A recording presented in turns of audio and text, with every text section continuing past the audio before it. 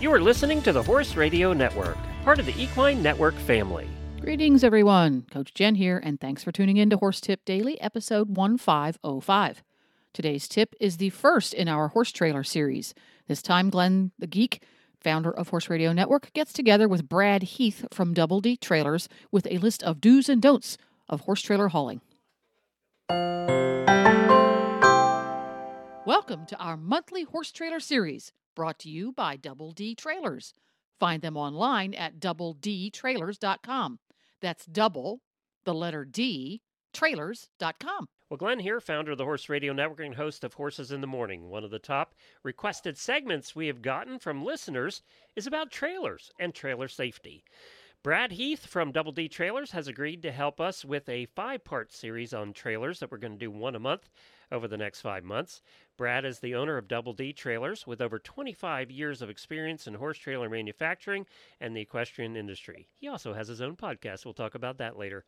Today, in part 1, we're talking about the do's and don'ts of trailer hauling. And I think, Brad, when somebody gets a brand new trailer and they never hauled a trailer before, it's terrifying, right? And you probably see it with new owners all the time. We do. Thanks for having me on the show, Glenn. But our drivers will often roll up to new owner, new buyer, never towed a trailer before. And I always tell them, I say, hey, just, slip my driver $20 and say, will you get in and ride with me and kind of give me some pointers. So that happens fairly frequent. Yeah.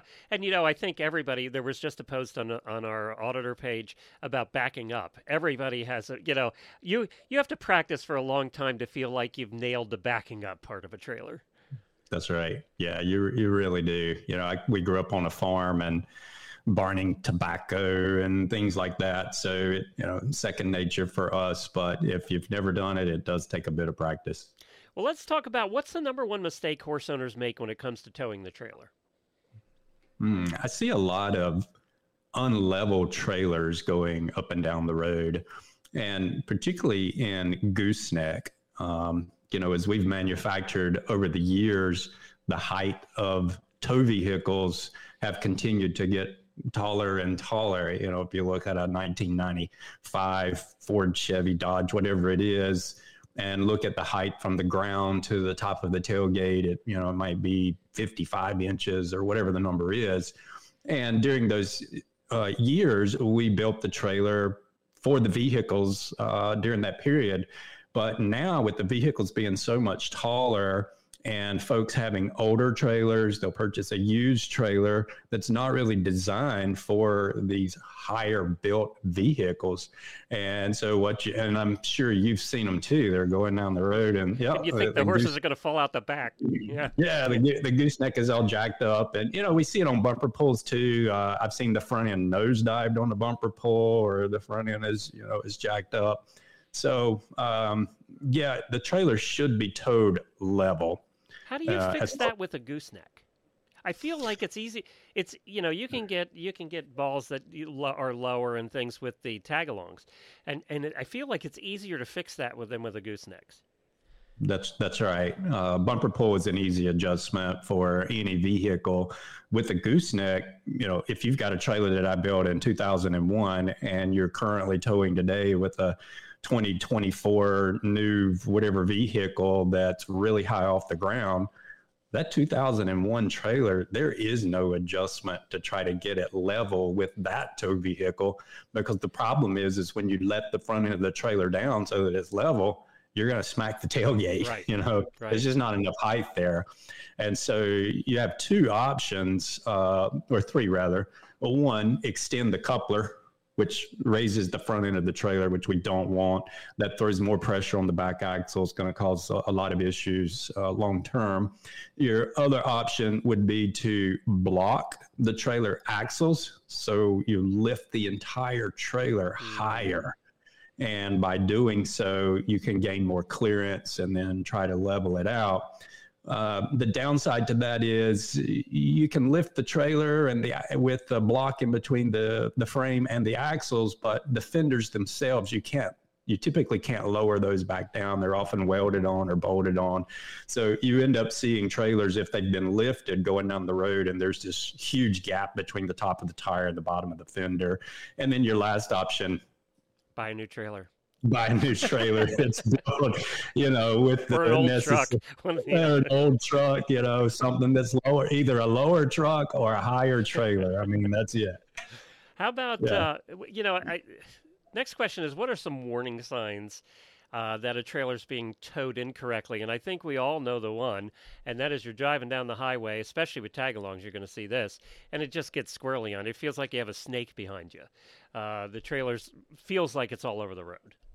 That's definitely a concern. We tend to build our trailers, not to insult, but idiot-proof, so to speak, meaning that if you have a 2-horse bumper pull or a 3-horse bumper pull and you haul 1 horse in the very back end of the trailer, you're not going to get that negative tongue weight. So we position the axles under the assumption that at some point, either a horse is going to get loose by himself in there or somebody's going to haul him in the wrong stall.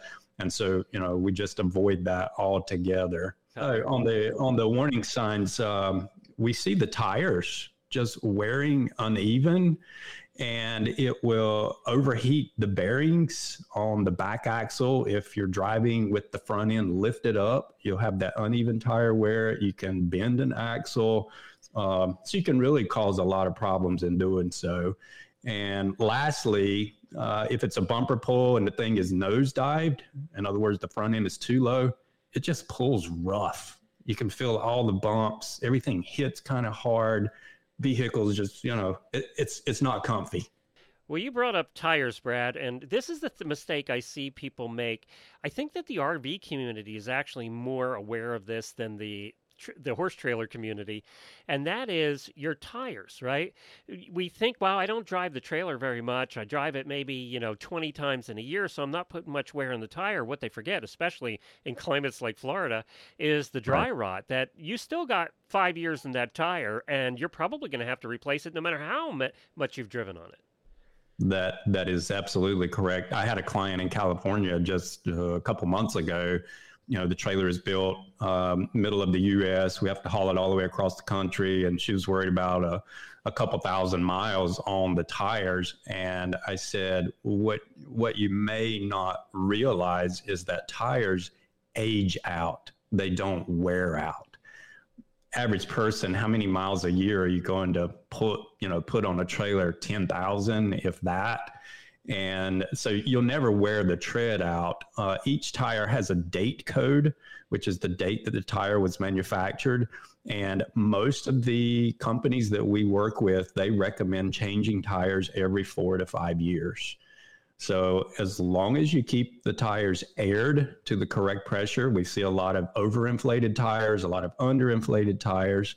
And while we're on the subject, if you run a trailer with an underinflated tire, it's going to cause excess heat and do some things to, the chemical makeup of the rubber that it shouldn't do. And then you arrive to point B and you put air in it and you're like, okay, well, that's fine. Not really, because you've already damaged the sidewall of that tire. And that's where we see those blowouts occur long term. So keep the tires aired properly, check them each and every time, change them out every 5 years, and life will be much better. Very good. There's a common belief that any vehicle can tow a horse trailer as long as the numbers match on paper. So I look at the numbers for my truck, I look at the numbers for my trailer, and I think this is a big one, and we constantly see this one, right? And this is partly where we see the trucks going down the road looking like a V, where the trailer's dragging the ground, and the truck, part of that is you have too much trailer for the truck. Yeah. There's just not enough there. What we face is an uphill battle often as trailer designers. Clients will contact us, and it's not their fault. Vehicle manufacturers, as well as sales folks at vehicle dealerships, they all want to brag about how much their vehicle can pull. Oh, it'll tow it, that type thing. And Chevy or whatever the manufacturer is may advertise the tow vehicle will pull 13,000 pounds. Client says, well, how much does your trailer weigh? This one's about 5,500 with 2 horses. You're about 8,000. So they think, oh, wow, I can tow 13,000. I'm only hauling 8. Life is good. And, unfortunately, that's true, but not true, because a load is only as strong as the weakest link in the equation. You can have a really, really, really strong trailer, a really, really, really powerful truck, but if the coupler hooking the things together is, subpar and it breaks, that's the weak link. And same thing in towing. The number that the manufacturers never really focus on, nor the salesperson at the dealership is not going to tell you this, is this little thing called payload and tongue weight. And that's really the weak link, the limiting factor for all tow vehicles in towing. And I often use the analogy with clients. I said, just imagine you're in your bedroom, you're getting ready to kind of rearrange things. The dresser is there and it's pretty heavy, but you might be able to slide it around by yourself. So you could push it or you could pull it. What you probably can't do is pick one end of the dresser up and drag it. And that's essentially what your tow vehicle is doing. It could push or pull the trailer, but when you ask it to actually carry a lot of that weight as well as pull, that's where you start to run into problems. So if the tongue weight is greater than what the vehicle manufacturer recommends, it's too much. It really is. And payload, people forget too. When you're taking a look at payload, whether it's an RV or a horse trailer, right? When you're taking a look at payload, you have to take everything into consideration. That's everybody in the vehicle. What's everybody weigh? All your stuff, because you all carry too much stuff to the horse shows. All the stuff in the trailer, and that includes water. Water's heavy, right? All of that stuff has to be taken into consideration. And then I agree with you. I think the tongue weight or that payload capacity, those numbers are more important than what can I tell. They really are. Yeah. I mean, that's where it's at, is in payload. We rarely look at the gross towing capability of the vehicle, because if it's rated to carry the tongue weight, it's going to have the rating to pull it as well. And you're right, on payload, it's the passengers, the driver, whatever's in the cab of the vehicle. If it's a truck, whatever's in the bed of the truck, plus the tongue weight of the trailer, because that weight is also there. So all of those things have to be factored in. And that leads us to the next thing that you have to worry about if you're overweight, right? If you're what we call under-trucked. If you're under-trucked, then you got braking to think about. And everybody thinks, well, my trailer has brakes. Right, yeah. Right? Well, the thing about brakes, we just went to the mountains this past week with the family, and my wife is driving, and I asked her, I'm a right seat driver. She probably didn't like it, but I asked her, I said, do you remember in driver's ed how they told you to gauge how close to follow another vehicle? And when I came along, it was a 3-second rule. So as the vehicle passed a sign or a mark on the road, 1,001, 1,002, 1,003, and if that vehicle slams on brakes, you have enough time, hopefully, to react to keep from eating the back end of them up. Pulling a horse trailer, that's a lot more weight that you have to stop. It really is. So, the best thing to do, in my opinion, is practice a little bit and figure out sort of what extra stopping distance that you will need to keep from eating up the back end of someone else's vehicle. The trailers do have brakes. The tow vehicles have brakes. If the tow vehicle is rated to haul the amount of weight of the trailer and it's a good braking system on the trailer, you'll certainly be able to stop it without issue, but it's not going to stop nearly as quickly as if you didn't have a trailer back there. So you just need to be aware of how much distance it's going to take. Very good. Where can they find your website and dealers? No dealers. Everything's factory direct. We've always done that. Every single person that we've ever sold to, we know who they are, what their name is, where they live, and we've got that personal connection. If they have a problem with it, we're the ones that they call, and we take care of it. So yeah, just jump on our site, doubledtrailers.com. It's all on there. And for your all podcast listeners listening to this, and Brad does one, so give us a quick plug for your podcast. Yeah, check out the Horse Trailer Post podcast. We do one every 2 weeks, a new episode. And all right, it's doubledtrailers.com.